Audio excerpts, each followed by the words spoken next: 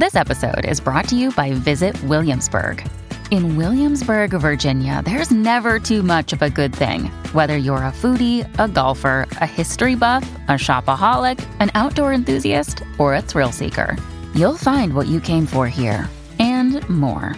So ask yourself, what is it you want? Discover Williamsburg and plan your trip at visitwilliamsburg.com.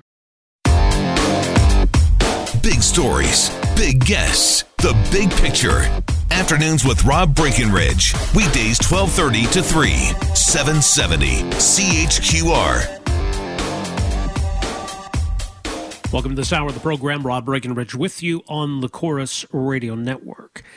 When it comes to COVID-19 and the coronavirus that causes COVID-19, obviously it's important to understand how this is transmitted and how best then to keep environments safe and how best to keep one another safe.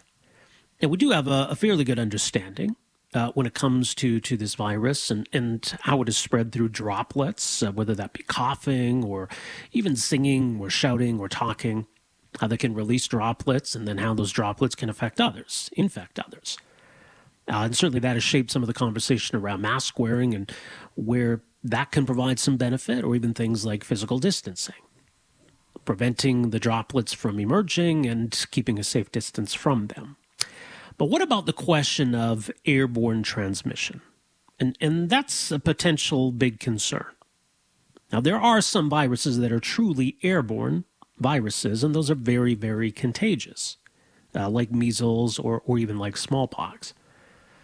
So there was a letter from 239 doctors and scientists urging the World Health Organization to take a more serious approach to this question and acknowledge that there is some emerging evidence as to airborne spread of this virus. Today, the WHO acknowledging that there is some emerging evidence on this front. But what does that actually mean, both in terms of understanding how this is spread and in terms of what our response needs to be? Well, joining us for some further thoughts on some of these pretty important questions, very pleased to welcome to the program here this afternoon Dr. John Conley, who is Medical Director for the W21C Research and Innovation Center at the University of Calgary. He's an infectious disease expert and has been consulting with the WHO throughout this pandemic. Dr. Conley, thanks so much for joining us here today. Welcome to the program. Thank you.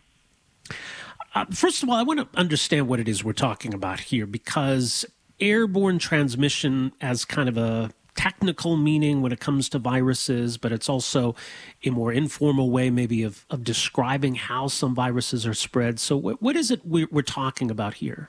I think what we're talking about is the issue of whether the virus that causes COVID-19, the SARS coronavirus 2, can be present in very fine aerosols, like the very, very fine, not the droplets that you can see when somebody coughs, sneezes, or if they're shouting, and you get droplets that you can see flying out from some mouth. Can it be in just regular, respiration? If you think about when it's winter and you blow out in the cold air, you can see a little plume of humidification.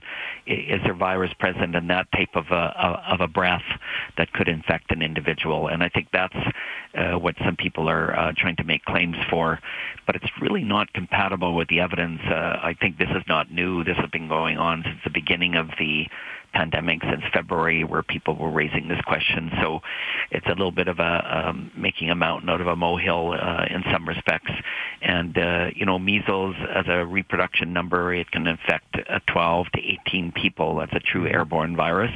This one is in the range of about 2 to 2.5, very similar to influenza, very similar to the common cold virus. So it's just not in the same league. Right. When it comes to droplets, and my understanding then, obviously, the larger the droplet, the quicker it falls to the ground, basically. So smaller droplets can linger in the air a little bit longer. Correct.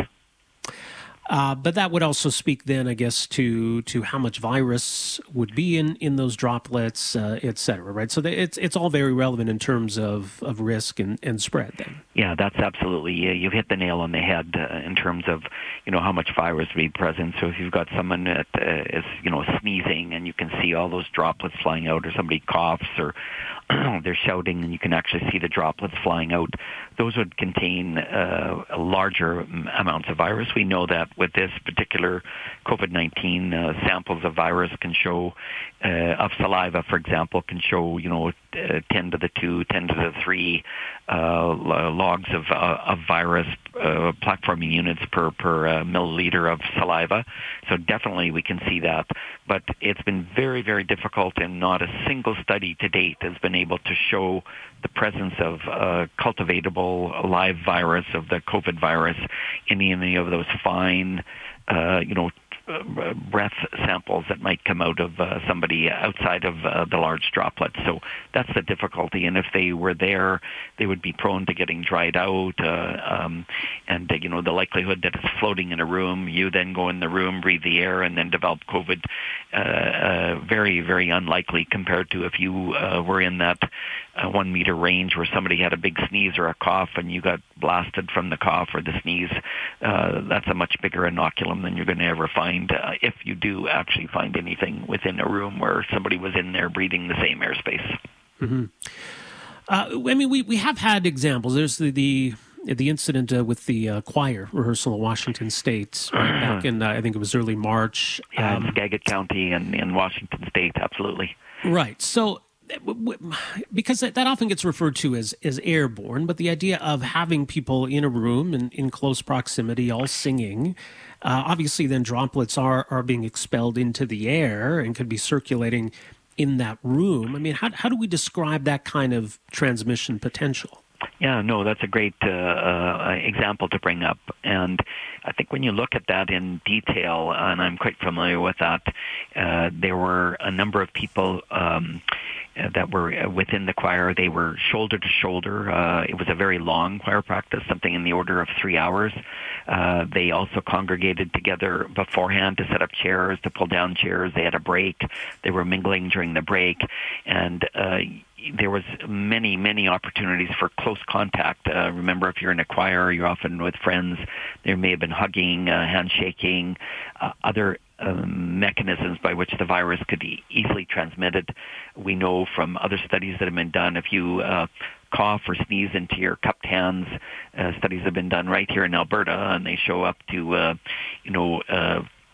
2,000 plaque-forming units of infectious virus in those cupped hands, and you went and shook somebody's hand or gave them a peck on the cheek, you're inoculating that person. So I think it's very difficult to distinguish in that choir practice between events that might have been regular inoculation events from hand or close contact transmission versus something that was floating around in the air that people were breathing in while they were singing. And that's a difficulty with that particular setting, to be able to try and determine what was the actual mechanism of transmission. Right. Another example, it's received a lot of attention, this situation in January, a restaurant in China. There was apparently one diner who was ill. 9 other people got the disease, although several dozen diners who were there didn't. Other staff who were there didn't. But concern about, again, droplets in the air and potentially, the air conditioning, right? The airflow contributing to the problem. I mean, that's one example, obviously, but what can we glean from that? That's another example where it has to be looked at in context. There was an air conditioner that was blowing, and I think the individuals that are claiming that this is, floating in the air was the fact that the people who were downwind from this individual picked up the COVID-19, those that were not, or on the other side of the restaurant, which was not in the sort of direction of the air conditioning unit, didn't pick it up. But remember, when you look at the diagram from this particular study, which I'm very familiar with, the tables were a meter to less than a meter apart. There were people who have to get up, go to the washroom. We know that there might have been utensils, moving from one table to another with respect to the food. So it's, again, very difficult to distinguish, could this have been contact, person-to-person transmission, or was this just purely from the air conditioning unit? And again, trying to distinguish that, it makes for a good theory. but there's no definitive proof to be able to show that this is spread via aerosol. I suppose it's always possible, but there are many other means by which the transmission could have occurred, and that's one of the things that the investigators have overlooked when they look at this. And if you look at the diagrams of how the tables are arranged, I know they're trying to come up now with some video footage to show that nobody intermingled, but I don't know how you can sit in a restaurant for an entire evening and not have to get up to go to the washroom. It's just not plausible in my mind. I do wonder, about the question of airflow and if that's something that needs to be addressed in indoor settings. Obviously people are back in restaurants. Hopefully we'll have, young people back in school this fall, maybe people now starting to return to office towers, et cetera. Do we just, to be on the safe side, want to make sure that we don't have airflow issues, right? Is that a safety concern? Not generally. Most of our buildings are very well ventilated. I know in our hospital settings, they're mandated to have between 6 and 9 air exchanges per hour. Many modern buildings also have well ventilated spaces. Theoretically, it's possible if you had, and one of the things that many of the recommendations from Public Health Agency, Alberta Health Services, WHO, avoid large, crowded gatherings. And if you think of an individual who would be in very close contact, you're within, 6 to 12 inches of another individual and you're talking away, it is possible that you're going to have small amounts of spittle or other things that are going to fly. And if you were developing the coronavirus, you can have that type of transmission, and that's one of the things that has occurred in large crowds. And then they talk about in the U.S. with the beach parties and the bars that are opening, many people who are in bars and in settings, they're getting a little inebriated. They get very close and personal with their individual drinking mates, and who knows how the transmission is occurring in that setting. You've got many other opportunities for a very close contact to be able to have that type of droplet transmission, or through handling of glasses or fomites or utensils and other things. And remember that studies have shown if you cough or sneeze into your hands and you've got the beginnings of a viral respiratory, you're carrying a fair amount of virus on your hands, and you can easily transfer it over to the other individual. Well, some important insight, Dr. Connolly. We'll leave it there. Thanks so much for making some time for us here today. Really appreciate this. You're welcome. Bye now. All right, all the best. Dr. John Connolly, he's with the University of Calgary, medical director at the W21C Research and Innovation Center. Also been consulting with the World Health Organization through this pandemic. He's an infectious disease expert and an MD and a researcher. So he cautions not to make too much of this. Right, that we have some fairly good understanding of how this virus is spread.